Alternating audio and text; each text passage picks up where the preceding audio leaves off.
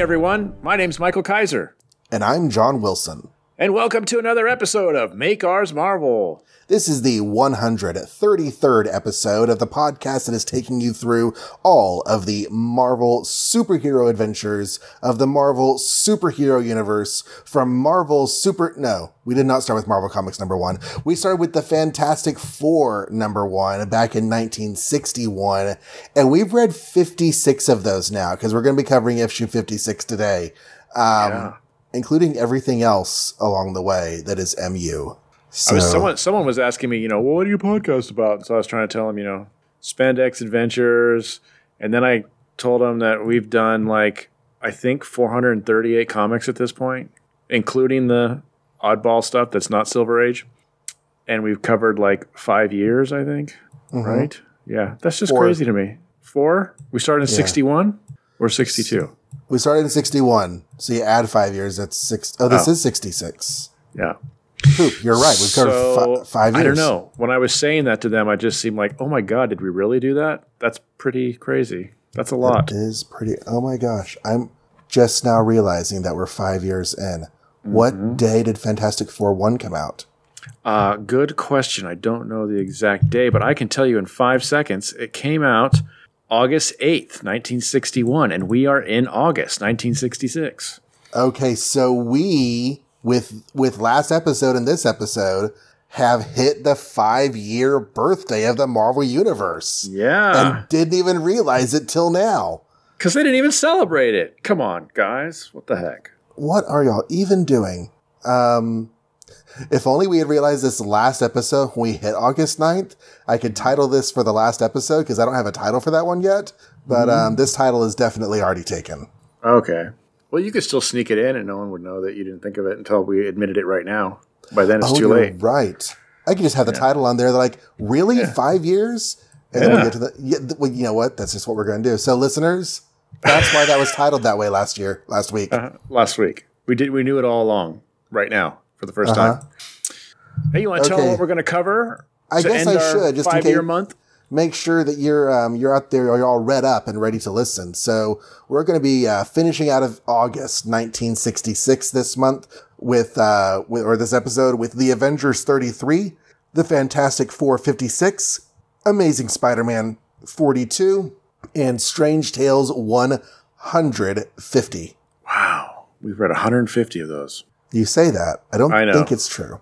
I like saying that because I know it's not true. Oh, you know what's fun, though, about the next episode? Huh. Our Thor count and our episode count will be the same. Oh. 134. You know what I'm looking forward to? Episode 333, because I like the number 3 and 3 threes. I mean, just can't go wrong. I'm looking forward to 233 because that's like a big Superman number. Oh, okay. Because that's his big old busting the green chains off. Oh, really? Wow. End of Kryptonite issue. Yeah, awesome. 233. Okay. That didn't take, I guess. I guess not. It lasted for a good 6 years. There was no Kryptonite. And then they're like, yeah, we're going to start using Kryptonite again. Just a little bit. This random rock first is like a rare thing. And then later on, they're just like, there is Kryptonite now. Okay. They still haven't gone back to colors. Well, yeah. Smallville did, but yeah. Smallville. Well, yeah, I was when I say still, I mean 1980, end of 1980. Oh, I see. I got what you're saying. Yeah. Okay.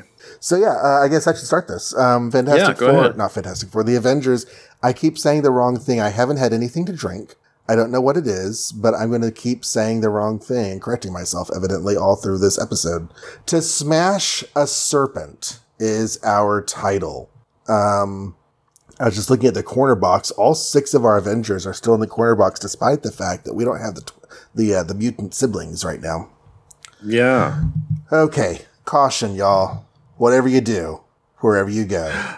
Excuse me, not to interrupt, but while you're talking about the mutant siblings, isn't that one of them on the cover? I just noticed that. Oh, why is she there?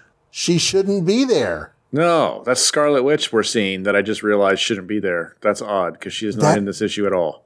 If anyone, that should be the Wasp, like the other Avenger who is present. Yeah. Oh my gosh, wrong cover image. Wow. Wrong woman. I guess they're just interchangeable. You know, I have heard that that's the case sometimes, is that, you know, women are just women. That doesn't really matter which one is which. Right. he says with tongue firmly in cheek, please understand out there. Referring to bad attitudes, not quoting one of myself. Yeah. Wherever you do, wherever you go, be sure to hang on to this irreplaceable ish with the wrong character on the cover, for it's certain to become one of the most talked about collector's items in the annals of comicophilia. We kid you not. Worth about $15 today. And I looked it up because of that caption. Because of that caption. I was like, is it? Is it hard to find? No, it's not. No. Department of Personal Glorification. Stan the Man Lee is the writer. Dazzlin' Don Heck is the artiste. Adorable Art Simic is the letterer. And leave us not forget, Invincible Irving Forbush, Snake Charmer. Mm-hmm. All right, so the Sons of the Serpent, which are basically the MAGA crowd with green instead of red. They have, I said it. They have captured Captain America. They have him chained to a wall. They're torturing him. They're giving him shocks, and he can't break free. Hawkeye, he's kind of peeved with the Sons of the Serpent. He's also kind of peeved with Goliath for telling the Attorney General that they're not going to fight the serpents. He just doesn't really know what's going on. And when one of the Sons of the Serpent sneaks into Avengers headquarters, he almost hits him with an arrow, and Goliath stops him and says, we can't shoot the guy. He's just here to talk. And Hawkeye's like, "Ruff, ruff, ruff, ruff, ruff, ruff." And they let the serpent go. He leaves one of those little talking serpent sticks that leaves a message and then blows up. But before that, Hawkeye pins Goliath down, and Goliath's like, of course I wanted to tear that so-and-so 5 ways from Sunday, but he was wrapped in bombs. And if we had hurt him or hit him or collided with him or anything, he would have exploded and blown all of us in Avengers HQ up with him, so we couldn't do it. So like, okay, fine. So there's a green stick shaped like a snake sticking in the ground, and it says that they need to report to the next meeting of the Sons of the Serpent if they want to see Captain America alive again. And then the green snake blows up in their face. Okay. Meanwhile, at a high-level meeting in the United Nations, one of the leaders of a hostile Asian nation belligerently addresses a special committee. This is General Chen, which is a Chinese name, and he's definitely wearing communist military garb, so we can probably assume that he's a communist Chinese military leader. He is griping with the United Nations. Senator Byrd is here, and he's basically telling them, you think y'all are all that. You're always talking about how America is so cool. What about your Avengers? They're supporting these Sons of the Serpent, and the Sons of the Serpent are dividing your country. So what are you doing? Y'all are all a fraud. And anyways, so back at Avengers HQ, Bill Foster storms in with the news and totally, rightfully, justly balls out Henry Pym because Bill Foster was beaten up. He was assaulted and attacked by the Sons of the Serpent last issue, and now Goliath is not speaking out against them in public. He's tacitly giving them his approval. Meanwhile, at the and Goliath is still basically like, yeah, sorry, we're still not going to turn, and Bill Foster drives away saying, get yourself another assistant. I'm done helping you, sir. Meanwhile, back at the Sons of the Serpent, Captain America is singing their praises. Hail the Sons of the Serpent. Hail the Supreme Serpent. We must banish all foreigners and keep the blood of America pure. There's going to be a big rally. They're going to have Captain America talk. Basically, the word is that Captain America and the Avengers are going to support the Sons of the Serpent. And so there's a whole lot of talk in the crowd about how the Sons of the Serpent must be onto something. If Captain America and the Avengers, they're good enough for me, Captain America is all that in a bag of Cheetos. So the Avengers show up, except for Hawkeye. And they're like, where's Hawkeye? They're like, he'll show up. He had to park the car. Meanwhile, Hawkeye is in one of the Avengers scout ships, and he says that all the other clouds are drifting away, but there's this one cloud that isn't. We haven't heard about this until now, but Hawkeye found it, and he goes up there and he sees there's a Sons of the Serpent spaceship floating in the cloud above the assembly hall. He flies in, he lands his ship, he jumps out, he fights some suns, he shoots some arrows, and basically starts causing all kinds of havoc. Meanwhile, down below, the rally gets ready to start. Goliath is given the microphone. It is expected that he is going to approve of the Sons of the Serpent, but instead he says, the reason I came here is to prove in person that everything the serpents say is a pack of lies. And I love this quote, so I'm going to quote it. Ready?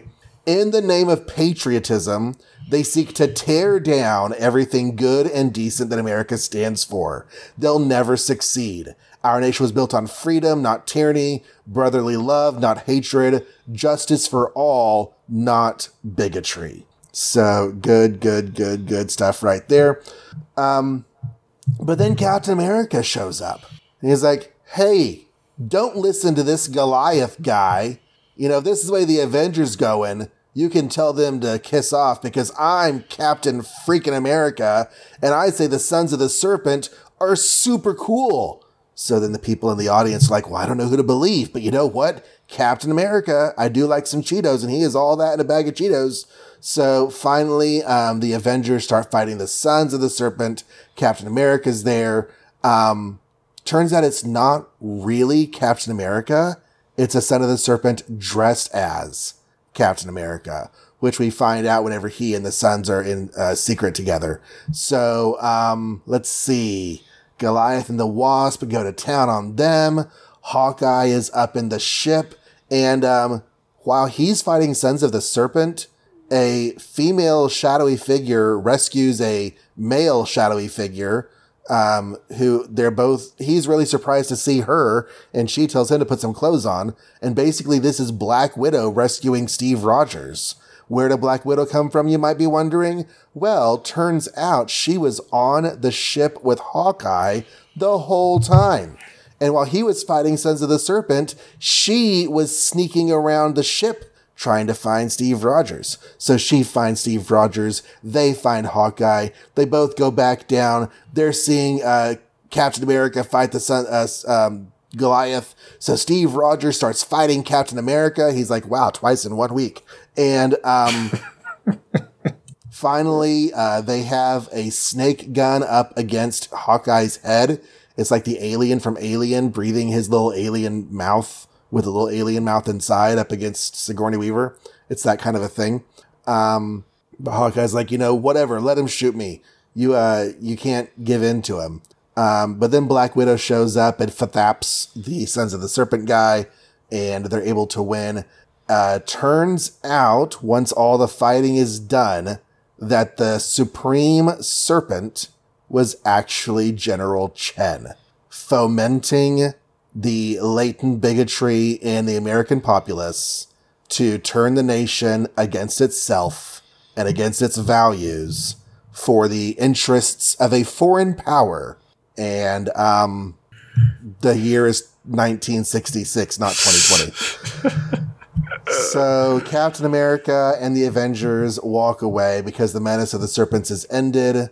But the bigotry and poison in America might still be there. But every time it rises up, they're going to put it back down again. Mm-hmm. I remember not being enthused by this story. Uh-huh. But I was reading it this time going, damn, the whole time. And just like sadly relishing in it. Because now there's a different point of view on it. Because, well, and it's just, I think I mentioned this last time we were covering the first part. Every time I've read the story, it's felt more applicable, not less. Uh-huh. And it feels so relevant right now that it's, like I said, sad and depressing, but also it's like, wow. So one of my takeaways from this is it felt to me, I don't know about you, but it felt to me like it's one of those issues where the art's doing one thing and the dialogue is trying to come up with something else. Okay, I think I know some of the instances you're talking about, but go ahead. Talk more about that. Well, we can get into specifics, but we've had this problem before where it's like, if I didn't have this dialogue to read, I wouldn't know what's going on right now, kind of. Okay. Because the pictures aren't matching the word balloons, right? So you read the dialogue and go, oh, okay, I guess Black Widow's here, or whatever. Mm-hmm. I guess that shadow is Black Widow, or I guess those legs are Black Widow, or whatever. And so then I got to thinking just overall, like, they call this the Marvel method because Marvel apparently made this idea that, you know, the artist draws all the pictures and then, they plot it out in paragraphs rather than panels. Mm-hmm. Like, this has to happen on this page. Then the artist draws it, and then Stan or whoever goes back in and fine-tunes it with dialogue, right? Whereas apparently prior to that, I don't know what they did. Not that. So they either did like break down each panel. In this panel on page 1, this has to happen. And page 2, this has to happen, which is how I've seen it. I assume that like older Marvel scripts are structured a lot like current, not to say Marvel, older comic strips were structured a lot like current comic strips. It was basically, here's the page, here are the panel instructions, draw this in each panel. Right. But yeah, this is, and I'm not even sure, you know, depending upon comic to comic, meeting to meeting, I'm not even sure how detailed they get in their plot agreements. Right. If they just decide, you know, this in the first 5 pages, or if they break down the pages. But ultimately, it's the artist that, like, you know, does the laying out of the story. Right.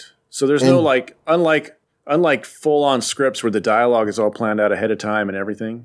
Mm-hmm.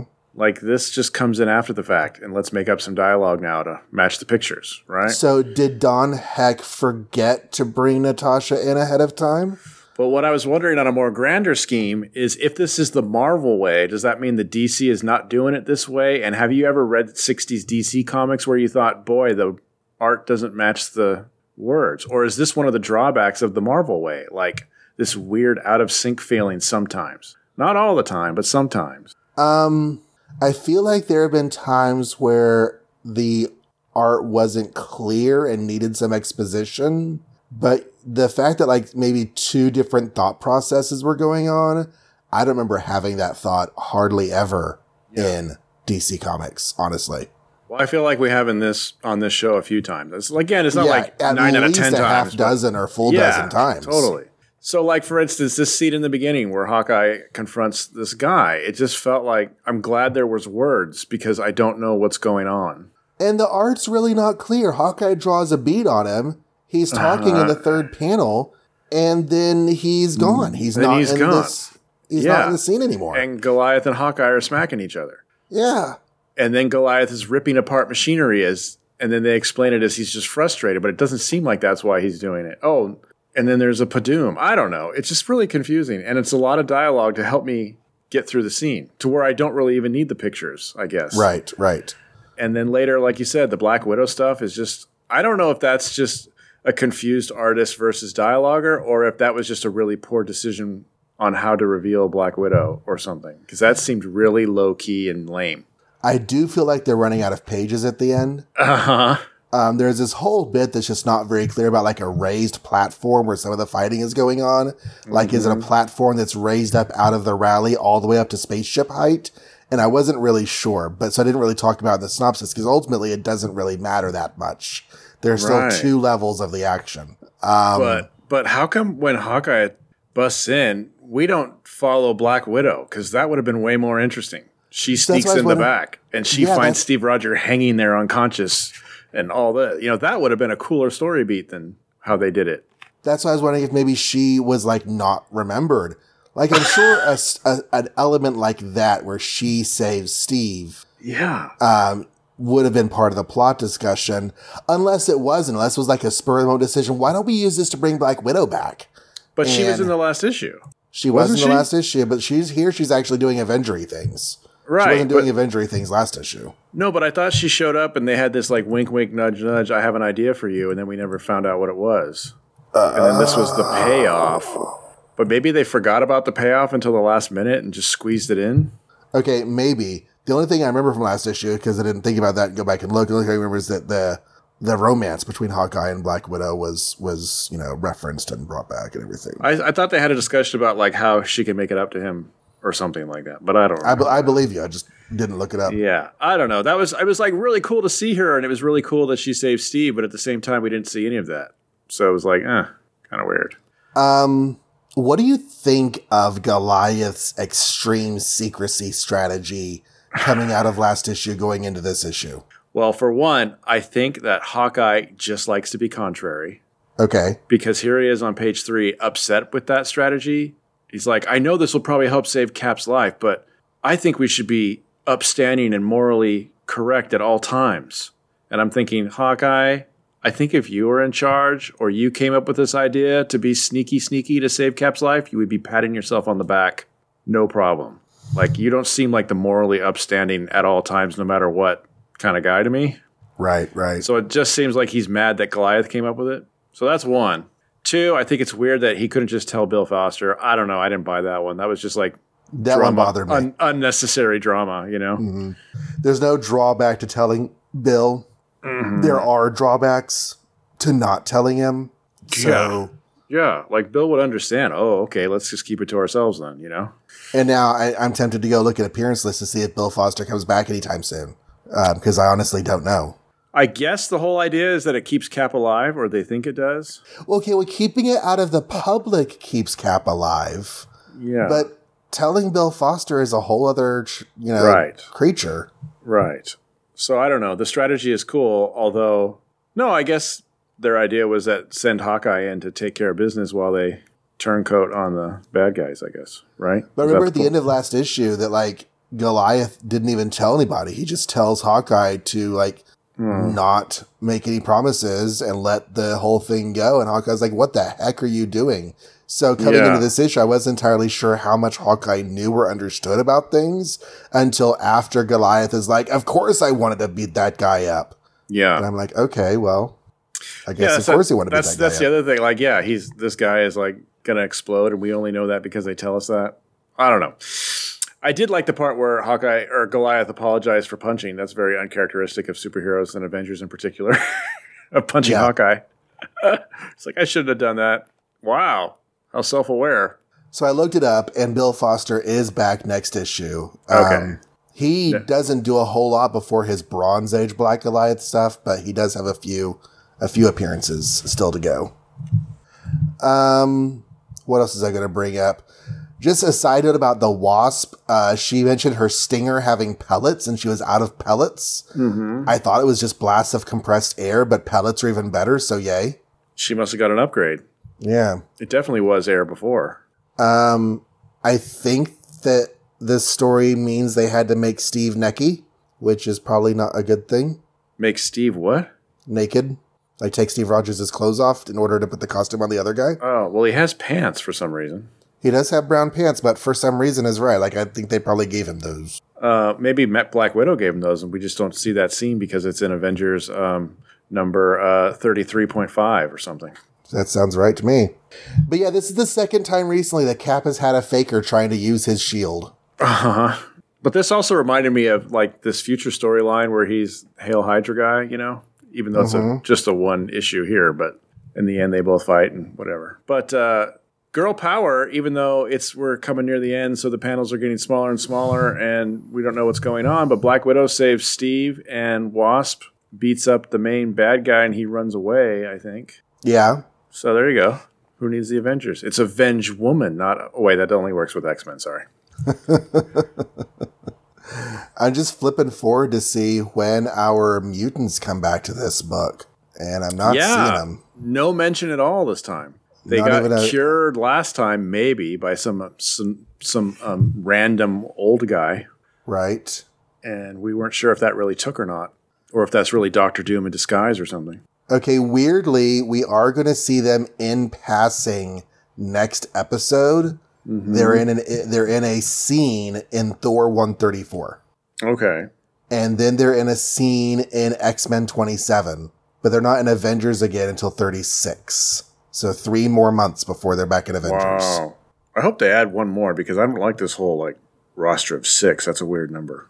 I'm looking at 36. And we've got Black Widow is still sticking around. Oh, Cap, cool. Goliath, Hawkeye, Quicksilver, Scarlet Witch, Wasp. So 8. I mean 7. 7. Yeah, that's a good number. I like 7. Yeah, I don't know. I feel like it's overall a good story. Like if you just told me the story, it's like, that sounds really cool. But like, I think the execution was weird. Mm-hmm. It reminds me of how I think I said the exact same thing during the Wonder Man 2-parter, or just, was it a 1-parter or a 2-parter? I don't know. But Wonder Man had that same feeling. Like towards the end, they were running out of room. So they just kept smashing panels together and telling me what to see rather than showing me. Maybe Don Heck just has a problem with team management sometimes. Too much going on. All right, ready for some Claw? Oh, gosh. I guess. Do I have to talk about it? I do. Okay. Claw, the Murderous Master of Sound. Produced by Stan Lee and Jack Kirby, delineated by Joe Sinnott, lettered by Artie Simek. Enough said. Wow, really? That's it?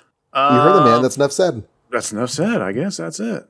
Though the world may call him Mr. Fantastic and acclaim him as leader of the most famous superhero team on Earth, to a certain lovely young lady, Reed Richards is merely an errant husband who hasn't been spending nearly enough time with his new bride. And so we find Sue Richards barging into one of the many labs atop the Baxter Building as our Titanic tale begins. So basically, we have a new chapter, even though we kind of haven't wrapped up the Inhumans thing, but we'll get to that. So yeah, she's looking around for Reed. She sees that the light's on the space-time research visiphone. So she presses that, and Thing is in there, and he's like, yeah, Reed's in here. We're doing some stuff, and he can't be bothered right now, but I promise to keep him safe, and we'll get back to you. And she's like, but dinner, meatloaf, and then he hangs up on her. Inside, Reed is checking out the does he call it the negative zone or something? He calls it subspace. He's checking out subspace, where the Star Trek has all their messages and stuff. And it's like this big, giant Kirby-like view screen, and there's this crazy blue Kirby alien waving at him and stuff. And he's like, yeah, the more we can learn about subspace, the more likely I can do cool things. Like, I don't know, maybe break through and free the Inhumans. Or Ben, maybe even find something that cures you. And Ben's like, I don't know, I kind of think this is me now. But anyway, before we can have that introspection, suddenly there's a big sonic boom. And Ben and Reed are knocked out, and there's this weird-looking pink guy with a sound arm, and it turns out his name is Claw. That's right. Claw is still alive from FF number 53, but he looks completely different now. But before we can get into that, we cut to the Inhumans. They're still trying to get out of that, what do they call it? They call it the negative zone bubble or something like that? Yeah. Yeah. So they're trying to get out of that, and if we recall last time, Black Bolt was going to do something risky.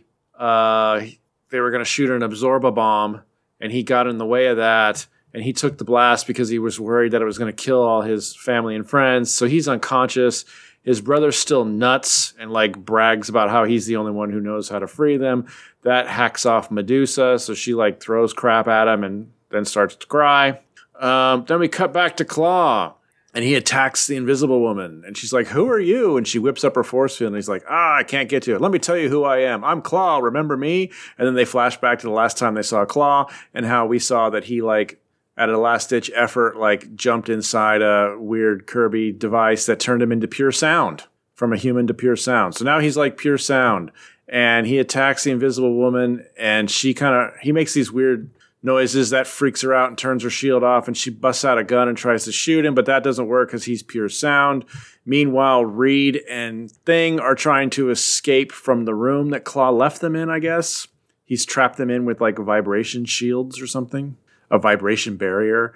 So, Reed has all this cool stuff. He's trying to make tech, but Thing grows impatient, and he just picks up a big giant thing and tosses it at the wall, but that just makes everything blow up. But then Reed's like, here, I've got this cool countersonic harness I just whipped up. Put that on you. Run against the barrier as hard as you can. You'll probably get through. And he does. Reed doesn't get through, but the Thing gets through because he has this sonic barrier device or something. So just as Claw is about to kill Invisible Woman, because even when she turns invisible, he can amplify the noise she makes so he can hear her footsteps going boom, boom, boom, boom, and know exactly where she is. So just as he's about to zat her, the Thing jumps in the way and takes the brunt of it, and they get in this big fight, and that makes the entire all of New York, I don't know, lights and stuff go bzzz and stuff, which freaks everybody out. Meanwhile, Johnny and Wyatt and Lockjaw Johnny and Wyatt are following Lockjaw in the hopes that he will someday actually transport back home, and then that Johnny can see Crystal. But Lockjaw went to some weird planet or something where he feeds on energy, so they're watching him eat. But back to Thing and Claw. Ooh, that big fight between the two of them that made the entire city buzz, that's knocked them both out, and they're kind of exhausted. But then they get back to fighting again. Claw mysteriously lets down the barrier and lets Sue hug Reed, and then he's like, now I'm going to kill you both. Or you know what his whole plan is he wants them to ask Black Panther to come over for dinner so that he can kill Black Panther. He's really upset about Black Panther more than the Fantastic Four. So as he's telling them again, get me Black Panther, Reed is like, hold on a second, there's something here for you. And then all of a sudden this missile comes into the room through the window and it explodes, but it's just a little explosion. And out of the missile comes these cool like brass knuckles, but they're not brass knuckles. They're vibranium bands, because while Claw was trying to kill all his teammates, Reed Richards sent out a call to Black Panther and said, dude, I need some vibranium to take on this sound dude. So now he has brass knuckle vibranium made of vibranium, and he starts punching the heck out of Claw. And, it hurts because that's what vibranium does. It absorbs Claw. And basically he knocks him out. And then the thing like rips up his mechanical hand. And then they get on the screen and talk to Black Panther, and everybody's like, yay. So if you collect Black Panther, you have to buy this issue. Also, if you collect Dr. Doom or Silver Surfer, you have to buy this issue, because the end is somewhere mysterious in Europe. A mysterious man with binoculars watches the Silver Surfer land on a mountaintop, and he says, ooh, that's good for me. Who is this mysterious man? We will never know unless you read the words next, Dr. Doom, ! It's like, everything belongs to me. Everything the light touches. Don't go to the elephant graveyard. Right. That's where the Silver Surfer landed. Yes. Is this too much going on? Or not enough? I don't know. It seemed awfully simple but complicated at the same time. Yeah, too much but not enough does feel like this is the explanation. Yeah. Did he come from subspace, or did I not understand where he came from? Claw? Yeah. Claw emerged from his sound device. But how is he in the space-time research room? You know what I mean? Like he just showed up and he zapped them. How was he in there? He was on the roof. Okay. So on the roof, he zapped them. Now it says on the roof. Where are they? They're in their space-time research room, which I didn't think would have access from the roof. You would think. It seemed all sealed off. Okay, he blasts their room from the outside and seals them inside it. Oh, okay. It seemed like he was in the same room with them because the art's really ambiguous as to what he's doing. But that makes more sense. He sealed them in with his barrier, and that created a sonic boom that knocked them out for 5 seconds. Got it. Okay. Which also affected Black Bolt, because he's knocked out on the next page. He is knocked out because of I don't even remember. That's exactly what my son does. Because that scene happened like 6 issues ago or something. It was 2. They skipped last issue. There are no Inhumans last issue. Yeah, so the way we do this show, that's like 28 episodes ago. So it's like, I don't even remember what the details were now, but did he fire the bomb or somebody else fire the bomb and he tried to just get in the way of it? Or so what I'm going to do next Fantastic Four is I'm going to reread all the Inhumans scenes. Right. And see how well it tracks. Yeah. Because I'm starting to suspect that maybe it doesn't. In this particular case, it just could be by bad memory. Because I do remember there was some sort of absorb a bomb. I just don't remember who did it and why. And I felt like was Black Bolt going to like speak into a device that like focuses his voice, and that was supposed to blow up the wall, but then it didn't. Like there was a blast and we didn't know what happened next. So him absorbing the shock of an absorb a bomb doesn't really feel right. Here it is. It's clear to me now. He used his great powers to drive the absorber bomb against the barrier, hoping to shatter it at last. So that happened in issue 54. Okay. And that's where we left him. And then it says, but, because somehow Gorgon knows this, even though Black Bolt's unconscious, but he suddenly realized that we would be destroyed along with the barrier due to the energy had built up. Only that one life-saving scream could have defused the bomb in time. You know how Gorgon knew this? Yeah. He's read the script ahead of time. Right. So Black Bolt used his awesome scream to create the Absorba bomb, but then also used the same scream to absorb the Absorba bomb and diffuse on himself bomb. And diffuse it so that nobody else would blow up. Makes sense. Sure. Okay. I mean, yeah. In a gobbly, like in a the technobabble works out. I guess the nouns lead to verbs, which lead to other nouns. Yeah.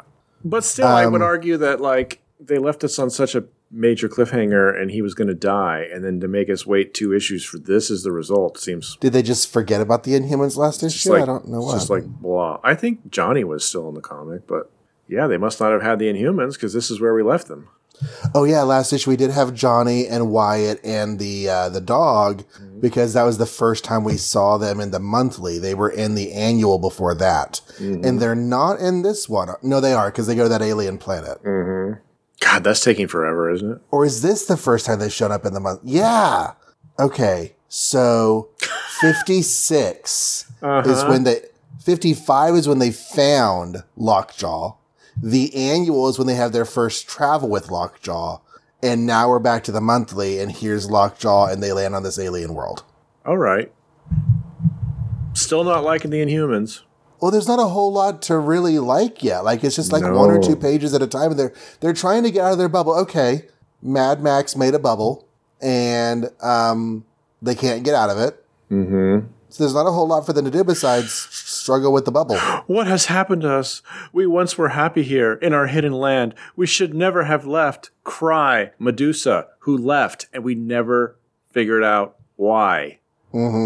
So she's the one complaining about leaving and ruining everything, but we still don't know what she was running from. She's regretting her life choices that we don't understand. Why was she in that cave? Why were they chasing after her when they weren't even kings? Because the other guy was the king. And why was he the king if all you had to do was go in and say, no, I'm the king again? Oh my God, forget it. Why are we going Remember backwards? How important the Seeker was for 2 minutes? And then the Seeker found them and then he disappeared. Never to be seen again. I should read the wiki on Inhumans and see if they explain this better. So Claw really wants Black Panther to help out, and Reed's like, yeah, we got Black Panther to help out. He said, it's this doohickey. I'm going to fight you with the doohickeys. And he does, and he wins. Yeah. I think Claw looks really cool, but I've always thought he looked cool. Claw is a really cool design. He's very Kirby without like being excessive Kirby. Reed Richards at some point calls Ben Grimm the greatest partner he's ever had, which is They're cool. They're cute when they're nice to each other. And that's after Thing screws up big time. Yeah, I was just writing down that like page 11 is a lot of really fun scripting between those two. Yeah. We start using our heads, big fella. Even though the lab is sealed off, it's packed with invaluable equipment. Well, what's holding you up? Just grab a couple of Framostats and attach them to a few doohickeys and, well, we'll go waltzing out of here. Come on, Ben. Be serious. Fine superhero you are. Yeah. We'll cook up some kind of anti-barrier gizmo and let's get out of here. It's not that easy. It isn't? Or it ain't? It always has been before. How come you never cook up any gizmos that work better on guys who can stretch? Right. Why do I always gotta wear them all? Thing had a lot of great lines in this, which made up for the last couple of issues of him having a lot of racist and sexist lines. Yeah, please, Thing. Never let that side of you be seen again. Grow as a person. But yeah, there's a lot happening in this, but not a lot happening at this. A few fun moments. Yeah. I mean, it's kind of cool that Black Panther saved the day, but it also like seemed easy or something to me. It's a little Panther Ex Machina, isn't it? Yes. It's like, I'll just type this thing and then he'll just shoot this thing because he automatically has vibranium brass knuckles ready to go. And all right. I do have fond memories of the next arc. So we'll have to see if Dr. Doom and Silver Surfer is as awesome as I remember. Because it seems like it will be. It seems like it should be, right? Because super powerful being who's very ignorant versus manipulative evil guy who likes lots of power. Right, who really likes lots of power. Yeah. All right. Okay. Next up. Spoilers. I enjoyed this reading of this issue more than I ever have done before. Okay. This is my first reading of this issue. Amazing Spider-Man 42, The Birth of a Superhero. Okay. Produced by the Batty Bullpen Swingin'est Spider-Files. Smile and Stanley writer, Jazzy Johnny Romita artist, Slammy Sammy Rosen letterer. We open with Spider-Man robbing a bank. He is carrying away a money bag. You can tell it's a money bag because it has a money symbol on the bag. But you're not looking at someone disguised as Spidey or imitating Spidey, nor are you witnessing an imaginary or dream sequence. This is not Spider-Man's Kandorian double, Nord's a robot. And since this is an authentic, honest-to-Mary Marty Goodman Marvel mag, the scene is really happening. So if our favorite webhead actually committing a crime, think it over, Frantic One. We'll clue you in later. And they mean a lot later. Because Spider-Man totally takes a bag of money, climbs up on a bridge, throws it in the river, and with no explanation. That's it. Okay. We go over to the Daily Bugle, where Fred Foswell shows up to tell Jameson that Spider-Man has committed a bank robbery. Betty Brant and Ned Leeds are getting reacquainted. Jonah is talking to his son, John, who's getting ready to fly back home. Don't you worry about those spores you contracted on the moon. They keep saying contacted. I really think they mean like contracted, like you contract a disease, but they don't use that word. And out of nowhere, just like all of a sudden, John Jameson turns into 1938 Superman. He suddenly gets larger and broader, more muscular. He can break things by touching them. He can leap right through the wall. And they find out that the spores have given him superpowers. He's reacting basically the way that an Earthman would react upon the moon. So he's reacting the way an alien from a higher gravity would act in Earth's lesser gravity and yellow sun. So in order to sort of like bring his powers under control, because it was kind of like wild and he was just like touching stuff and breaking it, they give him this suit. Has the lead weights in the boots, and the suit itself has a lot of weight. They sort of like, gave Goku his weighted training outfit. And he was able to operate, just kind of like live his life now. Jameson and Jameson leave, and they're all pretty happy that everything's working out. And one of the guys in passing is like, Mr. Jameson, how does it feel to be the father of a new superhero? And Jonah's like, what'd you say? And he's like, I hate superheroes. How am I going to, my son's a superhero? No. Well, maybe. Okay, you know what though? Spider-Man robbed a bank. So if Spider-Man robbed a bank, my son can go catch him. There were witnesses of the bank robbery, so it's gotta be true. John, go stop Spider-Man. And John's like, okay, Dad, I'm off to stop Spider-Man. Meanwhile, the Rhino, remember him? The Rhino is in a hospital and they can't get his rhino skin off. So in a courtroom, the judge decides that Franklin Foggy Nelson of Daredevil fame should be the DA who defends the Rhino in trial. Meanwhile, the Rhino wakes up. He doesn't want to lose his suit. He tries to get away, and they trank him with trank gas until he falls on his face. Meanwhile, again, Peter Parker rides his motorcycle to school. He sees Gwen. He and Gwen say some flirty hellos to each other. And Gwen's like, hey, you want to come to my party on Sunday? He's like, hey, I sure do. And then he walks away. He's like, aw, Snickers. I have a lunch date with my aunt and that stupid woman that she wants me to meet, Mary Jane Watson. You know what, Gwen? I'm sorry. I just realized. She's like, whatever, Peter. You can just go do whatever. And Flash is like, yeah, you just do whatever, Peter. And she's like, shut up, Flash. So Peter goes off and turns into Spider-Man and runs into John Jameson. He's like, hey, John, I know you. And John's like, yeah, I don't want to beat you up. And at this point, it is Superman versus Spider-Man. And Spider-Man can't stop him. He's too strong. His punches are too hard. And the only thing he's able to successfully do after throwing loads of bricks at him and all sorts of stuff is to cover his face in liquid web goop and skedaddle out of there. And then he's like, oh, this guy's after me because he thinks I robbed a bank. He doesn't know I didn't rob a bank, that there was actually a bomb put in a money bag and taken into the vault to blow up later so that somebody else could rob the bank. I broke through the vault bars, grabbed that bag of bomb, and threw it away. There was no money in there. I didn't rob the bank. It just looked like I did. So he swings off to Jonah Jameson and says, hey, I didn't rob the bank. You can call the bank. There's no money missing. And Jonah's like, you stupid rassafrassa. But he calls the bank anyway, and there's no money missing. John Jameson shows up, and Jonah's like, hey, we can't go after Spider-Man anymore because it looks like he didn't actually rob the bank. And John's like, I don't care. I've gone crazy. I'm mad with power. And I'm going to go beat up Spider-Man because I hate him. And so there's another fight between John Jameson and Spider-Man. And it goes for a little while. And he leads John Jameson into a place with electrical doohickeys with which he electrocutes John Jameson, who falls on his face, much as the Rhino did earlier. Spider-Man swings away. Jonah says it's all Spider-Man's fault. John was too brave and too strong and too smart. He's just a chip off the old block. So Spider-Man swings away, goes to bed, and Peter sleeps, and it's Sunday morning. Oh, gosh. This feels so nice. I could just stay in bed all day. Think I'll have cookies and ice cream for breakfast.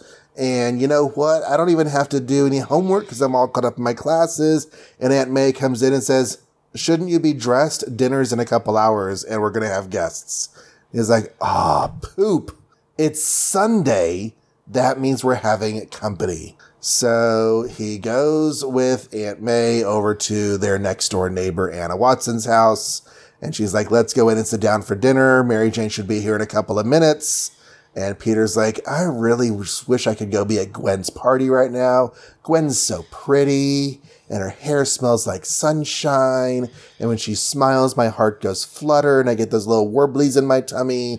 And it's just so amazing. I guess I'll just have to deal with this Mary Jane business and see her on Monday. And that's when the doorbell rings. Peter, could you get the door?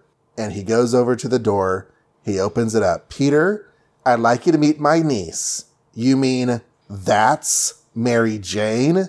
And this red-headed knockout says, face it, Tiger. You just hit the jackpot. Woohoo. Yeah. Then he dates Gwen anyway. It's a toss-up for a while. Oh, is it? Okay. Yeah. Yeah. Okay, so I don't know if I've ever twigged to the fact that John Jameson was just Superman. That's all he was. He was Superman in this issue. Mm-hmm. And once I realized that, I was like, oh my gosh, they're doing Superman versus Spider-Man. They just can't call it that. And I loved it so much. Yeah. When does he become a werewolf? I kind of thought the spores was going to make that happen, but I guess not. Yeah, it's a little ways down the road. It's not, I think it's in the early 100s. That's more about an amulet or something now that I'm thinking about it, isn't it? Yeah, it's got that moonstone. Not the moonstone, but a moon thing. Some curse. Yeah. Mm-hmm. I don't know. It was cool. I think the bank thing was a little odd or something, the way they handled it, I guess. I don't know. It was definitely weird. I was thinking about why they might have chosen it that way. And the only thing I can think of is to build credibility for the Jonah sending John after Spider-Man. And since you don't understand what's going on as the reader, you can't be against it kind of thing. That's the only thing I could think of. Well, because John so far has been a pretty upstanding guy. So I guess that is a good reason to get him to go in that direction. Right. Especially since he's been a Spider-Man supporter this whole time. I also like that he slowly loses his mind. So that continues to give us an excuse as to why John is like just wanting to fight. Right. Because for a while there, I'm like, gosh, why is he being such a jerky face? But that's why. Yeah, it was cool. I mean, I don't think John is going to be much of a memorable moment per se, but no, and honestly, for the longest time, my brain would conflate this issue with the Just a Guy Named Joe issue. Because they are both random power sets. Their costumes are even no, they're not. They're not similar at all. But my brain for a second said they were. But yeah, they get random powers. They put on a costume. They fight Spider-Man. They're kind of crazy in the head. Mm-hmm. And then they don't have their powers by the end of the issue and it's all over. And both start with J. They're also really close together. So it's kind of hard to hold J. Jonah Jameson to any sort of consistency or accountability these days. But, like, did we know he hated all superheroes or was it always just Spider-Man up until this point? Because I thought like he was a Cap fan at least or something. You know, didn't he ever say that? Or he will say that? I don't know. He will say that. But he has not said that yet. I think it's the implications that the reasoning he's giving for Spider-Man is reasoning that applies to superheroes in general. And yet also we know he knows that he's full of baloney. So anytime like in this issue, he gets super excited that Spider-Man is a bank robber. He's like, finally, validation. I've been saying all along that he's not a hero, and now everybody will believe me. And it's like, yes, but behind closed doors, you talk about how great he is, and that's why you hate him. So, right. Did you really think he was a bad guy this whole time? Do you think he's a bad guy now? I don't know, Jonah. He's confusing. He's very confusing. And part of it, I think, is his self-interest, because he's gotten himself in trouble in the past for printing stuff too early and too soon. Yes. And now he needs something that is like, verifiable and documentable, and there are witnesses, and okay, now I can finally move on something real. Mm-hmm. And to his credit, even though he didn't want to, he did follow up and call the bank. And he did admit to his son that there was no missing money. Right. So he is actually starting to show a little bit more realism, maybe slightly a little bit. And then, of course, he blames Spider-Man for John's condition in the end, but that's very Jonah, too. So Now, would Golden Age Superman actually be taken out by a big shock of Shaq electricity? Yeah. Oh, cool. Golden Age Superman got knocked out a few times. He got knocked out by poison gas. I would believe enough of a shock of electricity would knock him out at least temporarily. Cool. So, yeah. Now they do this whole, I beat him with science instead of with Spider-Man powers, right? Yeah. But it's like, what did he say? Now, the electromagnetic field built into your suit should cause a feedback from that generator, which, it worked. There it is. Now, right there, I'm like, how do you know he has an electromagnetic field built into his suit? But okay, figure out he did. But then it's like, I knew it. Whatever changed him just had to be the result of something contacted during his spacewalk. So I chose the one way to shock it out of his system. How do you know anything about that, or whether that would actually do anything? I think he just got lucky and then patted himself on the back. I think Romita had the guy get shocked by electricity, and Stan had Spider-Man get really, really proud of himself. Yeah. I mean, I like when Spidey uses science to beat bad guys, but in this particular case, it was like there was a lot of knowledge he suddenly had that he shouldn't have had, really. And the whole idea that he contracted something on a spacewalk. Okay, was he there for any spores conversations? Did he hear any of that ever? He saw John Jameson get escorted to a limousine. He asked J. Jonah Jameson, what's up? J. Jonah Jameson told him to bugger off, and that's all I think he ever saw of John. Okay, so he knows nothing. He knows nothing, and they've kept it a secret. Right. So I don't know. But even if he did, how do you know that shock is the only way to get it out of his system? You don't know anything about the spores. And if that is a way to get out of the system, then how come the scientists haven't just shocked the heck out of him at this point? If they're trying to get rid of it. Right. Well, I think they were trying to study it and see its effects and weaponize it. And the fact that he went crazy was an unexpected side effect. Well, not completely unexpected, because they say that they were wondering if that could happen. And apparently that's why the Rhino was hired to steal him, because they were hoping that would happen. The people who hired him. Right.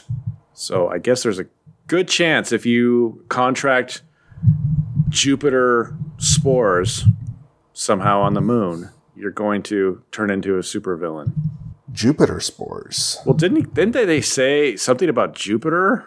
I do feel like Mr. Jupiter or something is the name for this, but I'm trying to figure out where I got that from. Page 4, I think, when they're theorizing about how the gravity and stuff. Oh, the spores must be from some planet like Jupiter, where far greater muscle power is needed to overcome the tremendous gravitational pull. I agree. He reacts now the way an Earthman would react upon the moon. So is it Jupiter or the moon? Well, so they're drawing the analogy: Jupiter is to Earth as Earth is to the moon. Okay. Jupiter has much more gravity than Earth, just like Earth has more gravity than the moon.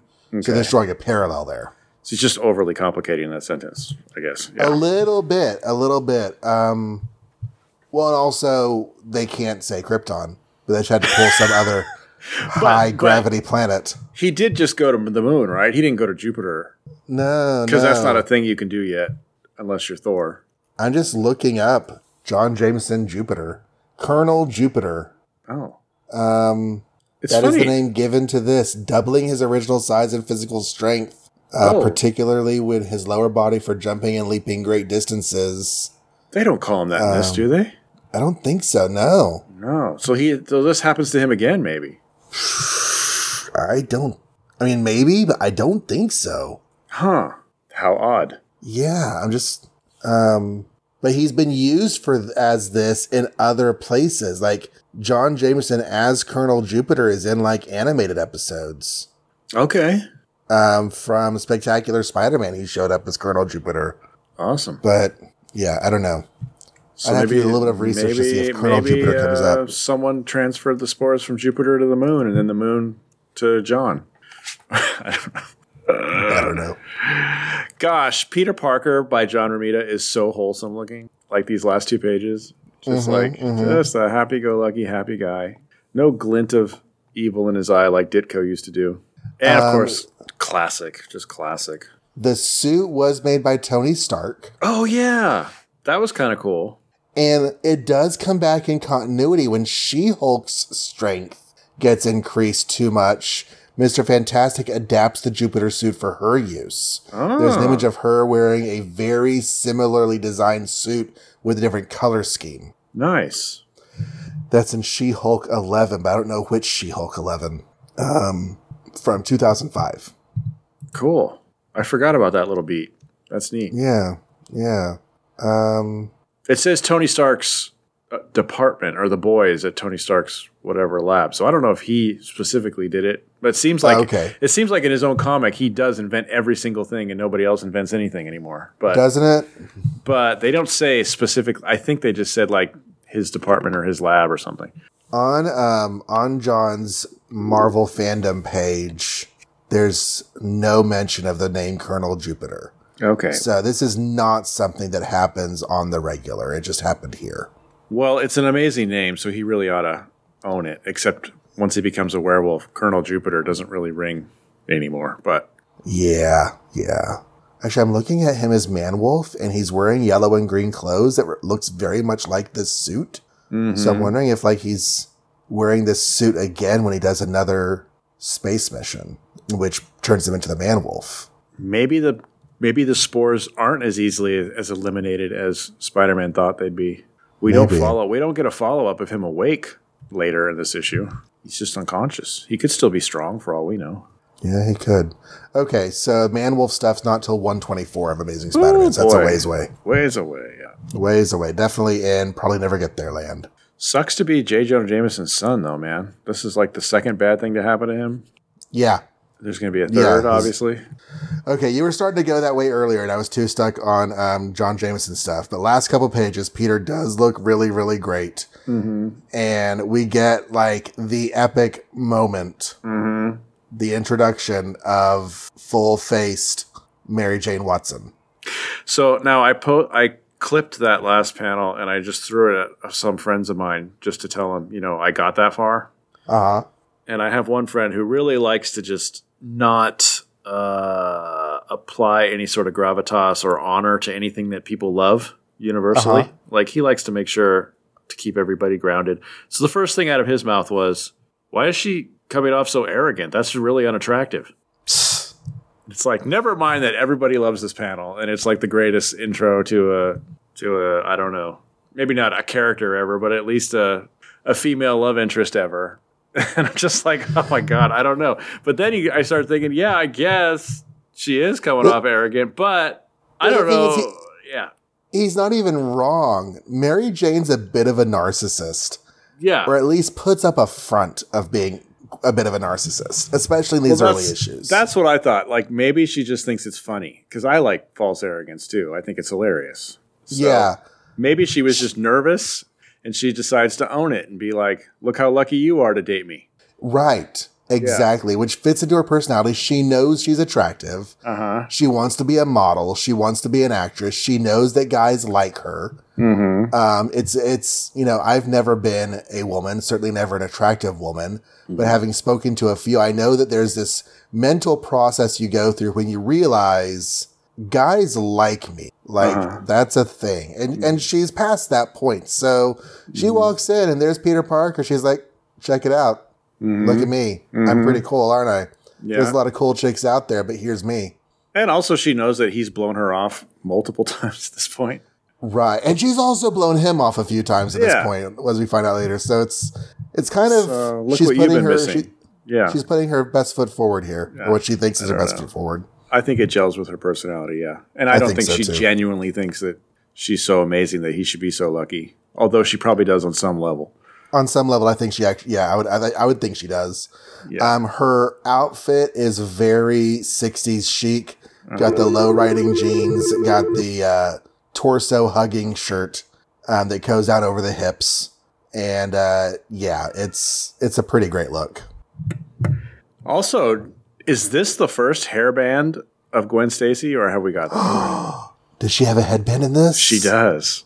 It is the first one. She still doesn't quite. She still looks a little angry, like more, with the eyebrow arching thing than I picture her. But she's definitely getting like softened up by Ramita, I think. Yeah. Okay. So instead of the two little clippies, now she has the headband, and her eyebrows. Yeah, they're not as arched. In fact, the first panel they look almost normal. Yeah, she looks almost like the Gwen Stacy I think of in that first shot, but then she gets mad.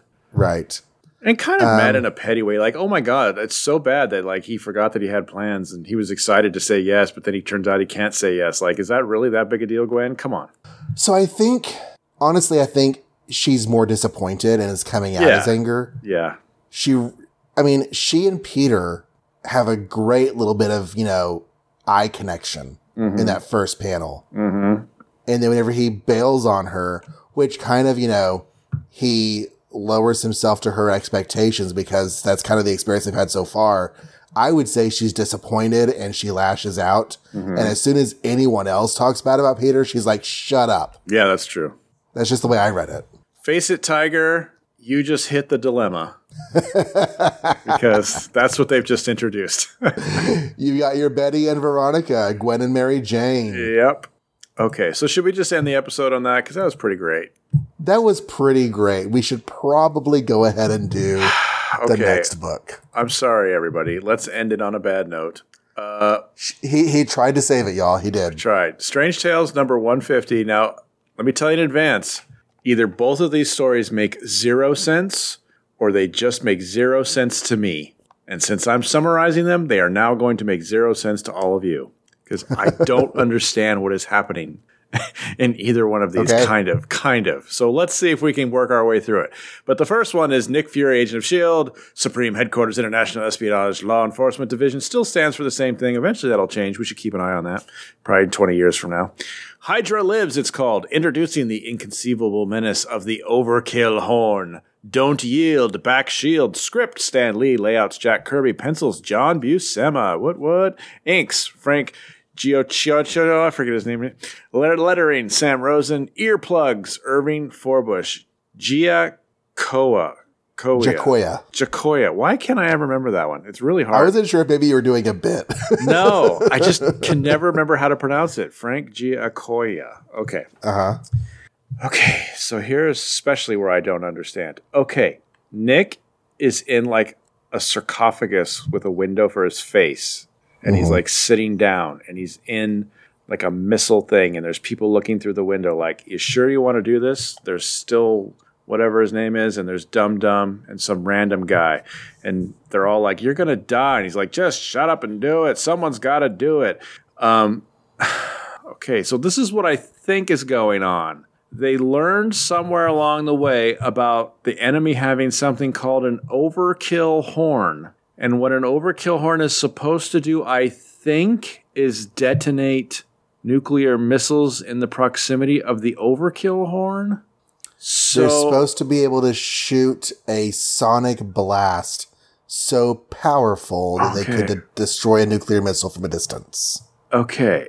But so they figure out that someone might have an overkill horn, but they're not sure. So the way they work that out is they make their own overkill horn. Because they're not sure if it's even possible. So they're going to decide it's possible because they just invented one. And Nick, even though he's in a sarcophagus thing and he can't move or anything like that, somehow he's responsible for pulling the trigger on this thing anyway. Like he blinks at it or yells at it or something. He basically black bolts it. He speaks into the Absorbabomb. And it shoots out a sonic blast. And he has to be right there. There's no other way to do this remotely. and it knocks him backwards into this missile chute that he's in, and it rips, like, the pressure is so bad it makes this peow scree noise and rips his suit off. Meanwhile, his Black Bolt suit. Meanwhile, the actual gun does fire and goes through all this dilapidated buildings and like decapitates them, almost kills this plane and these two guys that are flying in a no-fly zone. They're just like, whoa, what was that? That's cool. Maybe we shouldn't have flied here. And then it does zap the nearest nuclear launch and kill it. So everybody's like, whoa, I guess that means the overkill horn is real because we can invent it. That's the logic. So the rumor that it might exist somewhere else could be true. Could be true because we made it happen. Mm-hmm. And if we can make things invisible, the other team could make things invisible, as an analogy, I guess. So anyway. Right. Anyway, it really hurts Nick, and he's like in a wheelchair, and he's got the stereotype like bandages on his head. I guess that's for a concussion or something. I don't know. And he pulls out. He gets wheeled in by Jasper Sitwell. And everybody's like, "Yay, Nick, you're still alive!" And he's like, "Shut up with your gold brickin' or whatever." And he pulls out a gun and he shoots it at them, and they're like, "Why are you shooting at it?" It's like, "Don't worry, it's just a sound gun." But look at the picture on the sonar screen. You see how it looks? That is how it's going to look when someone shoots an Omega horn or Overkill horn. And they're I like the name Omega horn better. I do too. But they're like, well, why would that be the case? You just shot a gun, not an Overkill. Shut up. Doesn't have to make sense. Okay. So then Dum Dum comes wheeling in because I guess he got hurt too in the bass, and they knock wheelchairs around. And then some guy brings in this overly complicated TV. It's not Senator Byrd. It just looks like him, but it's not him. It's Senator something else. But on the TV is a dude named Don Caballero, or Caballero if you're white. And he is in, where is he in? He is in one of his many South American estates. But he also shows off that he's got party zones in other places, like on icebergs and stuff like that. He's apparently a very rich man south of the border. The richest man south of the border is a flying, party plane, and he just goes around partying. And he would like to invite Nick Fury to one of his parties. And Sitwell's like, well, he's not going to go. And Nick Fury's like, heck yes, I am. And they're like, what? We don't understand what's going on. Well, you see, Jasper, we planted a agent into Caballero's party scene and had the agent convince Caballero to invite Nick Fury because we think Caballero is somehow related to Hydra. Meanwhile, we cut to that agent who's very James Bondy and has like the white tuxedo, and he's exploring Caballero's Carnopolis location, I guess is where he's at. And there's like a basement and all these statues. And he's like, oh, look, I see it. There's a thing on one of the tiles on the floor. It says cut off a limb and 2 more shall take its place. Hydra does live. It's real. But as he's looking at that with the flashlight, the statue isn't the statue. It's actually a robot, and it comes to life and it kills him. And Hydra agents come from under the floor and take his body to the brainwashing machine because Caballero comes out of nowhere with this cool tux and his martini glass and like orders them to brainwash him so he doesn't remember anything that he's discovered. And he knew the whole time that this guy was an agent, and he knew the whole time that they were trying to convince him to trick him into inviting Nick Fury to one of his parties. But he wanted to invite Nick Fury to his party anyway because Nick Fury is the reason that Hydra is all jacked up, so we are going to get him. And then we cut back to Nick on screen telling S.H.I.E.L.D. about how he's going to be gone to a party for a while, and he's putting Jasper in charge, and Jasper's like, what? Really? Me? Oh my God, I will not fail you. Whatever, S.H.I.E.L.D. is the best and stuff. And Nick's like, no, shush up, I'm tired of you or anything. But yeah, you get to be in charge while I'm gone. And as they're like kibitzing, a big sonic boom happens. And Nick's like, that means, what does it mean? It means that someone does have an overkill horn. And whoever it is, he was just testing it. So I guess it just did a flyby on them or something. And he's like, so now I really got to go meet with this Senor Don Caballero and take care of business. The end. Oh my God. That was really hard to get through because my God. That was just too complicated. The overkill horn makes so little sense. I was reading that opening sequence. I had so many questions. Like, yeah, why can't they let a dummy sit in the seat to test it? Like, why does a living person have to be going through this test? You test stuff on things that can be destroyed like humans can before you test it on humans. Why does it have to be a live voice giving orders? Right. All it seems to need is just a projection of a sound wave. Is that what it's doing? It's amplifying sound waves is what it's doing? That's what it seems to be doing is amplifying a sound wave. Okay. So yeah, you could put your voice on a tape recorder and hit play or something? Seemingly. Or have a button you push from 3 miles away that makes the thing beep. Yeah. Or clang or something. Yeah. Just some sort of vibration. So all he does is shout something random into the microphone.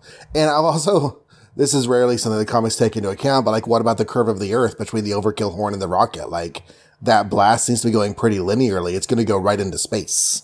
But yeah. And does it automatically hit its target or do you have to aim? Because it seems like it's so far away. Right. And I've already had my thing about aiming things from far away. Yeah. It's really hard to do. Right. And it's somewhere I thought it said it takes out any in the vicinity. So does that mean it just keeps going and knocking out, if you had 10 of them on that base, would they just hit them all? Yeah, I don't know. Or how does it do that? I don't know. How does it know when to stop? Now, that said, unfortunately, as bonkers as it is as I'm reading it, it's also drawn by John Buscema, and dramatically, it looked really damn cool. Yeah, no. Yeah. This is not so much an okay story being made beautiful and therefore being made great. This is a pretty random story, but it's just really fun to look at. Yeah. Like as bonkers as it is, the thing Nick Fury's in and how it rips apart and stuff when he activates the gun, that all looked pretty cool. It's just dumb. And honestly, maybe it just needed a completely different explanation. Mm-hmm. Maybe if we looked through it again without reading it, maybe it would make a little more sense. I don't know. Based on reports from Reed Richards, we've learned about this Black Bolt guy, and we think that we can duplicate his powers with technology. Right. Because that's what they're doing. Also, there were rumors that an overkill horn might have been invented. Yeah. So they made out to see if they could do it. And so that proves it could at least conceivably exist. Yeah. But then on page 7, we found out that Fury knows it actually does exist because S.H.I.E.L.D. All that proves is that it's possible to do it. There's no proof that it's anything like what you developed. Right. Or that it will work like you developed. And also, I'm not sure how much I like things happening off screen. Now, in this case, it's a spy comic. And certainly, I always keep looking to James Bond to compare this stuff. Certainly in the opening of James Bond, there's always things like M knows about this or this, and we don't know how he knows those things, and we just take them for granted, and that's fine. But this particular story seemed like there was a lot of that going on, so it really stuck out to me as kind of lazy. It occurs to me what they're probably trying to do is they're probably trying to emulate the arms race. Mm-hmm. The Cold War West versus East arm race. They've heard that Hydra has an overkill horn, or at least is maybe developing an overkill horn, so we've got to get that overkill horn first. Yeah. I feel like maybe that's what they're trying to do here. Yeah. I don't know. Go ahead. I was going to say Don Caballero is the new Supreme Hydra. Now, he's my favorite part of the story. I liked the bits with this unknown or unnamed agent of S.H.I.E.L.D. discovering something, being killed. Mm-hmm. Finding out Hydra's really there. He's really in charge, and he knew all along about the agent, and he wants Nick to come anyway. That was all kind of compelling and interesting. So maybe next issue will be fun. We'll see. What's funny is the guy's name. Uh-huh. Okay, so a little bit of translation. Caballero has had a few different meanings. It basically, modern day meaning means gentleman. Mm-hmm. Okay. Don is an address. It's a title or a prefix that you give to somebody that you want to show respect to, but then you usually use their first name after it. It's a step down from Mr., but it also does show respect. So Don Pedro would be addressing somebody named Peter, who is maybe, a lord of the town or an elder or something. Mm-hmm. Of course, Don Juan is the same kind of thing. Don Juan, the old story there, we're calling him Don Juan because, he's this rogue and, he has a bit of a reputation. Don Caballero, though, just seems to be a little bit of a redundant name. Mm-hmm. And it's kind of funny, but he's also this, not as bad of a Hispanic stereotype as we've had, more of just a Hispanic dandy kind of look. I kind of like it. It is very James Bond, like the openly the public villain, who's got this whole party vibe, but in reality, he's really sinister things going on. It sounds like Lex Luthor. Yeah. Or that, I don't know. That dude from Thunderball with the eye patch and stuff like that. I don't know. Yeah. But I was thinking, like, the only Don I could think of is Zorro, but they do call him Don Diego, so that's his first name. So that makes sense, I guess.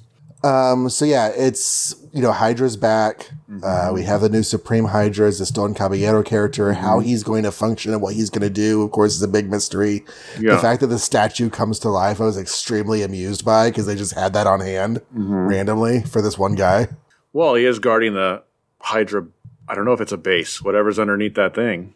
I guess so. They come out of the floor, so that theoretically there's a big giant Hydra base under that floor. I don't know. We don't get to see it. But already the head of Hydra is 20 times more interesting than the last head of Hydra. So, well, he's a personality, right? Like, he's a character we know. He's not, random nameless dude. Yeah. And then even when random nameless dude was revealed, it's like, well, how did this guy become head of Hydra? What is he all about? Right. We don't know anything. Well, he went to a town called Springfield and had this multi-level marketing plan. Yeah. So there is potential, despite this story confusing the heck out of me. I'm hoping this guy is fun, and maybe next issue we'll just focus on him more. Before we leave this story, though, I feel like I should mention that this week I heard on the internet Jasper Sitwell was modeled after Roy Thomas. Oh. So he's the yes man to the leader in charge, and the leader reluctantly starts leaving him in charge when he goes and does stuff. And he just goes around saying, "Make mine Marvel." Yeah. So Roy Thomas is Stan Lee's. That's funny. Heir apparent, and Jasper Sitwell. So I had never heard that until this week. I have no idea if it's true. I have a feeling if it is true, it's not very flattering to Roy. But Roy was right there in the office when it was being done, so whatever. Well, there was probably a little bit of, I don't know if it was actual animosity, but at least some sort of rib poking on everybody who was watching, like, this guy come along to kind of take Stan's place, probably. I do have to wonder about that. Yeah, because you probably had a lot of people working for Stan who'd been in Marvel for, years or decades. Mm-hmm. Roy Thomas is a relatively new face, but suddenly he's getting left in charge of stuff. And I thought about that this story, like, is there nobody else? Like, but then I thought, well, okay, the only other guy I know is Dum Dum, and I wouldn't put him in charge. So, yeah, I guess Jasper is a good choice. But he is a freshman. Everybody knows that. He just started. Mm-hmm. He just graduated. Mm-hmm. So it's also a weird choice. I think Nick just likes Jasper more than he pretends to not like Jasper. I think he does too. All right, so let's do another story that makes no sense to me. But again, it could be me. The Conquest of Callooh. Gloriously edited by Stan Lee. Grandiloquently scripted by Roy Thomas. Gorgeously drawn by Wild Bill Everett. Grudgingly lettered by Artie Simek. I don't know the word grandiloquent, but loquent is... Yeah, loquent has to do with words, and grand sounds like grand, so the scripture had some grand words. It means pompous or extravagant in language. Okay, I was right. Okay.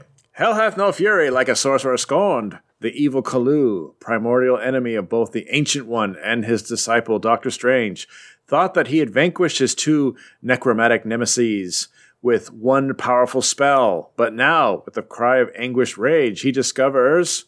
Well, what he discovers is they're not there, because he discovered that last issue. So he's looking around. He's like, hey, I don't think those candles were there when I came in, or they look weird. So you know what? I bet they're using these candles as a way to go into the past, because I know about the Book of Vishanti, and there's like that one spell about candles and going into the past. But that's cool. I'll just blow it out. Then they'll die. The flames didn't blow up. Okay, well, I'll whip my hand across them. Still not working. Well, that's okay. I was stuck for 5,000 years, and I've got some more spell ideas.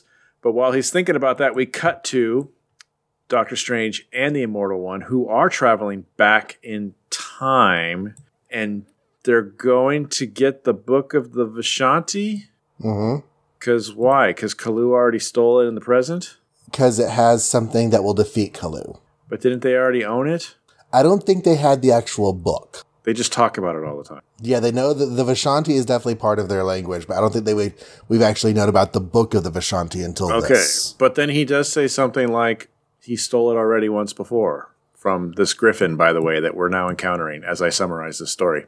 Yeah, so 60s time travel stories don't always make sense. They're going to go steal something that has already been stolen by going to when it was stolen.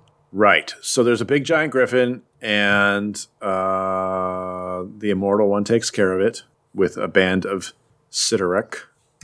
And then he's like, okay, go back and fight Kalu now. And just as Kalu is about to do something that actually might work on those two candles, one of the candles flares up and dramatically Stephen Strange enters. And he's like, I am back. And Kalu's like, well, I'll kill you. And he's like, I'm going to shoot you with the power of Amtor the Unspeakable and suspend you in animation forever. But when he does that, it just bounces right off the Vishanti book and comes back. And Kalu's like, hoisted by my own petard. And he gets put in suspended animation. And Doctor Strange is like, wow, it's a really useful book. I didn't have to do anything. I just had to hold it up and it bounces everything back at people. And then he's like, Ancient One, I defeated him. What do you want to do? And the Ancient One casts a spell that puts, the frick is his name already, into limbo, never to be seen again, I imagine. And that's the end of that. Meanwhile, let's start a new chapter. Clea, that's her name. Remember that lady who has no name? She has a name now. Hey, guys, listeners, remember how Dormammu, even though he's a bad guy, there was one thing that he was doing that was kind of cool, and that was keeping the fury of the mindless ones in a different dimension so they don't kill us all. Remember that? Remember how Dormammu is now dead? Yeah, so that's a problem. So the mindless ones are getting through the barrier, and Clea's like, oh man, I think I should call Doctor Strange. But before she can do that, this new woman with severe Vulcan eyebrows, so you know she's not up to any good, in a green cool dress and raven locks comes in, and she's like, I am the sister of Dormammu, and he banished me because he hated all my shenanigans, but now that he's dead, I am free, and you will all go back to your old dimensions, and I... What's her name? Umar the Unrelenting, am going to wreak a lot of havoc that Doctor Strange is going to have to stop next issue. The end. Yeah. So I looked up that whole thing about the candles, and I barely remember the story where it happened, but Strange Tales 124, so way back in the day. Doctor Strange met a strange woman under a spell wandering around. He realized that she was time displaced. So the Ancient One sent him back in time, and he had a candle. And the whole thing was that Doctor Strange had to get back to the present before the candle died. I remember that. And the candle actually did die, and he had to use his amulet to open up the portal and break through. And it turned out that the woman was Cleopatra, sent through time by a spurned lover named Zota, who never existed. Oh yeah. So this candle thing has precedence. It does. It actually is a reference to things. I like the candle thing. I didn't know that time travel thing made any sense to me, but whatever. Who cares? Yeah, but the idea of using a candle for time travel, I like the idea that a really savvy reader could have guessed what was going on from the end of last issue. Oh, yeah. Well, it also makes sense because it slowly burns down. Just like, I don't know, time travel? I don't know. Going back in time? That doesn't make any sense. Anyway. No, it doesn't. There's a quote on page 5, and I really like to look up whenever they quote stuff. They're like, hey, get this, literature lovers? And I'm like, no, but I'm sure I can find it. Yep. So Doctor Strange and the Ancient One are looking at a picture of the Vishanti, the Book of the Vishanti. The hoary host of Hoggoth be praised. Now let Kalu steal himself, for we shall shake him or endure the worst. And I'm glad that Stan said it was a pseudo-Shakespearean gem, because that at least gave me a place to start my research. Yeah. Julius Caesar. And the quote reads, for we shall shake him or worse days endure. Cassius is talking about their plans to dethrone Caesar, because if they don't, worse days will follow. Gotcha. And Brutus is an honorable man. That's all I remember. Something like that. That's all I remember from that play, is the reverse psychology of that one speech. My daughter and I have an ongoing joke. So one of the first things that you hear whenever you study Julius Caesar a lot of times is the really, really famous line that Caesar says before he is killed by Brutus is "Et tu, Brute?" Right. Which is Latin for "even you, Brutus." And, you often get told, did you know that Shakespeare made that up? We don't actually know what Caesar said to Brutus before he died. If he said anything, it says, so Lily and I'll be sitting there talking about, I don't know, volleyball. And I'll be so Lily, did you know that whenever Julius and she'll be like, oh my God, Dad. So yeah. Yeah. I love how the magic book is also a magic shield. Like, I feel like that'd be really handy in a D&D game. Mm-hmm. Yeah, keep that book if that just works on everything. And That's it's like pretty easy. They were all secrety about it beforehand. They're like, there's one extra thing about the book besides the spells inside it that'll be really awesome to have. And it's like, the book is a magic shield. So this is the beginnings of Endgame, essentially. Essentially, yeah. They better go back and put the book back where they got it, or everything's going to get messed up. And Captain America's going to be old. Yeah. Spoilers, Kalu does come back. Okay. Well, he's escaped limbo before, I guess. It's actually way the heck down the road, though. The 1980s Strange Tales series, which is it's another split book like this one, but it has a Cloak and Dagger lead story with a Doctor Strange backup. Mm-hmm. He comes back with a wicked haircut, like an 80s punk version of this haircut. Well, he was pretty easily swept aside. I do like the callback to the Mindless Ones. I thought that was cool, and I did go, oh, yeah, what's been going on with that? Because Dormammu's dead, so that makes sense that they're escaping again.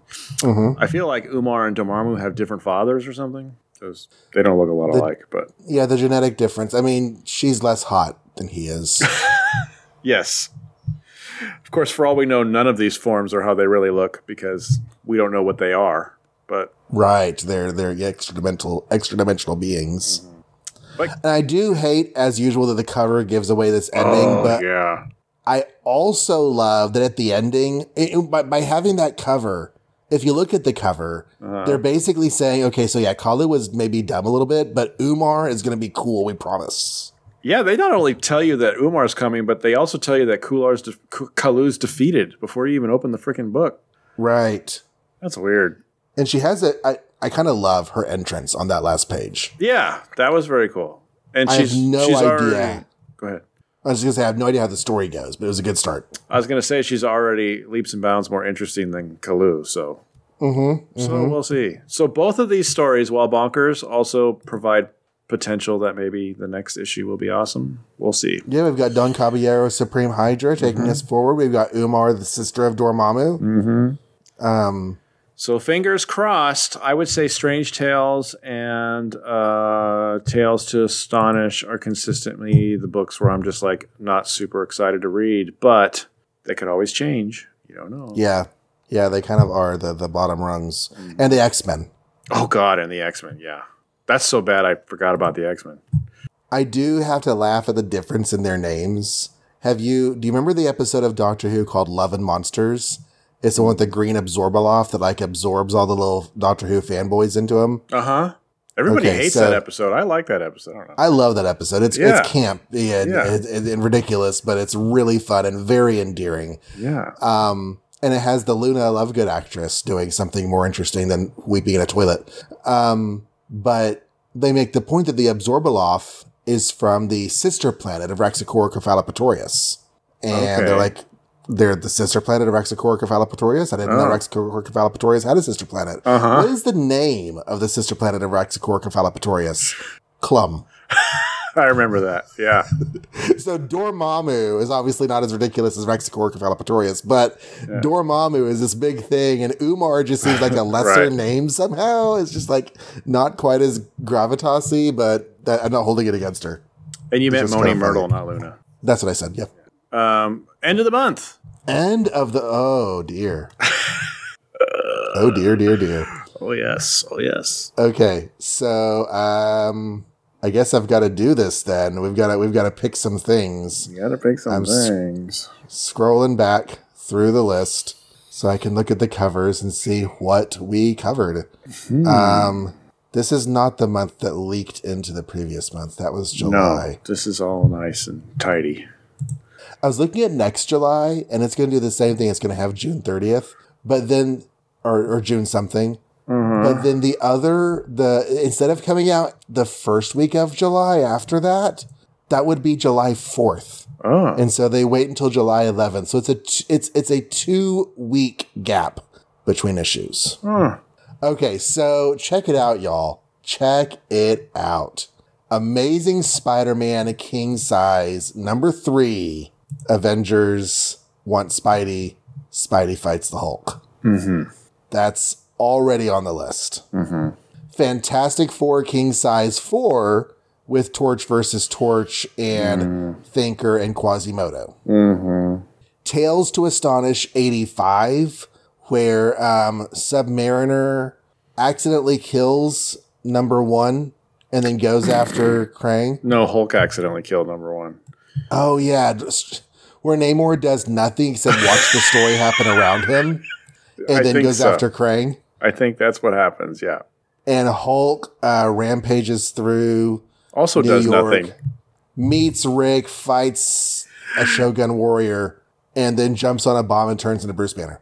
The Living Planet with Thor. Oh, yeah. And also Hela in the backup. The X-Men. Okay, so that was Thor number 133.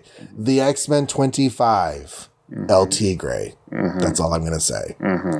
Daredevil 21. Second half of Owl. Gene Colan, but still. Sergeant Fury 35, the Berlin Breakout, where Nick Fury finally goes and rescues the Howlers. Dino gets injured, and Eric Koenig joins the ranks. Tales of Suspense 83, Iron Man versus Titanium Man. Happy gets his memory back, and then Captain America doesn't fight the Tumbler because fakey Captain America fights the Tumbler. The Avengers 33, Smashing a Serpent. The Fantastic Four 56, Fighting Claw. Amazing Spider-Man 42, Birth of a Superhero, First Appearance of Mary Jane. Strange Tales 150, Hydra Lives with a God-Kill Horn, or an Overkill Horn. And we got to take out Kalu because Umar's up next. So it's quite the extensive list. And yet, none seem overpoweringly good. So it's kind of a ho-hum month, maybe. I mean, outside of introducing Mary Jane, which is awesome, but that's also just like the last page of something. I don't know. A lot of awesome worst options. There are some awesome worst options. Okay, so I've got my favorite. Okay, well, you go first this time. All right. I have had a lot of times recently where I wasn't sure if I wanted to give it to Spider-Man. Because although Spider-Man was doing some really momentous stuff, there were other things I really enjoyed. And yeah, the Spider-Man issue ends with the introduction of Mary Jane, but that's not really the point of the story. The point of the story is he's fighting Superman, which is cool. Superman's my guy. Also, Spider-Man did the whole Avengers Hulk thing, which is hugely momentous for Spider-Man. But I have to tell you, I'm going to pick the Avengers. Wow. Okay. Because the Avengers was jaw-droppingly on the nose. Relevant. Yeah, right. Okay. So for sheer enjoyment factor, which is what we're mainly basing this on, for sheer enjoyment factor, this read through, I'm going to have to say the Avengers. I will have lots of chances to love Mary Jane later. I'm going to pick the Avengers 33. Okay. You got a hate? Or least favorite is a better way to say that. Right. Daredevil was not a great story. No. Hulk was an all right story. Namor was not a great story, but I still enjoyed reading it. But I'll tell you, X-Men was horrible. It was horrible. It's an easy answer. I dreaded reading it, and as I was reading it, I was like, yeah. And I'm not going to like the second half. I already remember I'm not going to like the second half. So, yeah. Yeah, I think X-Men, I almost picked Nick Fury as my bottom, but I do like the Dawn stuff, and I do like the Buscema art, and X-Men just is a groaner to get through, man. Like, that's the only comic we read right now where I actually thumb ahead to see how many more pages I have to suffer when we're reading it. Like, it's just bad. Some of the lesser strips you mentioned earlier have the benefit of not being that long. That, and I think the setup, like I said, the Strange Tales issue, both of them, I didn't love the story, but they both have potential in their setup, so that's kind of exciting. Whereas X-Men, it's like, I don't even care that this dude becomes a god at the end of the story. Like, I don't want to see that entire next issue of them fighting this guy. Like, I just don't care. I wish they would have taken care of him in this one. So I'm afraid to say X-Men again. I think that's like the 18th time I've picked X-Men as my least, but what are you going to do? It is what it is. And my favorites, it's really hard because nothing's really popping out, but I kind of feel like it's going to be Tales of Suspense, and I'm waffling between the two. I really enjoyed the Cap just because the Cap was all like ego fluffing and stuff in terms of like he's a great fighter and better than the Super Adaptoid, but it doesn't really do anything. So I think I'm going to pick Iron Man this month because I like the Titanium Man. I like that he got mad after they put Pepper in jeopardy. I like that he used his intelligence, as always, to stop an armored foe. And I really liked the ending where Happy remembers who Tony really is. That's a cool setup. Yeah. So it's a good story. And, of course, it's great art because it's still Gene Colan. So, yep, I'm going to pick Iron Man. All right. So that's that. I guess that brings us to homework for next week. You're going to want to read Tales to Astonish 86, which has Krang just as Jor-El on the cover. Thor 134, which is a very important issue if you're an Adam Warlock fan. Ooh, I am. He's not in it, but it's important to his story. Okay. I just want to make sure you didn't have too much of a high hope there. The X-Men 26, because we have to do it. And Daredevil 22, which has him fighting the Tri-Man. Oh, that guy. Whatever that is. I don't know what that is. There was that one guy named Triathlon, but he doesn't show up until Busick's run in the 90s or something. And Cosmic Spidey fight the Tri-Sentinel. Huh. Is there a Triceratops? That's a Dinobot or something, right? Yeah, that's Slag from the Dinobots. Oh, Slag. It's not even named Tri. I don't know. No. You have Sarah from Land Before Time. Well, I don't know who Tri-Tip Man is then. I guess we'll find out. I guess we'll find out who the Tri-Man is. Tri-Man. It's going to be Gene Colan, so. Is it TRI or TRY? TRI, like triple. Okay, so he better have something involving 3 or he's going to be a disappointment. And you like the number 3, so hopefully. I do. He could be my favorite new character. Right. Or not. Okay, so that's coming up next time. So, Mike, assuming that they think we are completely wrong and that the X-Men 25 was actually the greatest thing since sliced cheese, how can they find us and tell us? That would be a fantastic letter. If there are any X-Men fans out there, I know there's a couple X-Men fans out there. It's a pretty popular team these days. Yeah, I guess. So if you are an actual lover of 25 and below, please tell us why we're wrong. I would love to read that. And you could do that by going to makeoursmarvel.com, and there's a contact form there. You can write your angry letter, or you could write it directly podcast@makeoursmarvel.com. While you're at the website, you can also find our links to Facebook and Twitter and links to, popular podcast apps or just our RSS feed if you want to plug them in.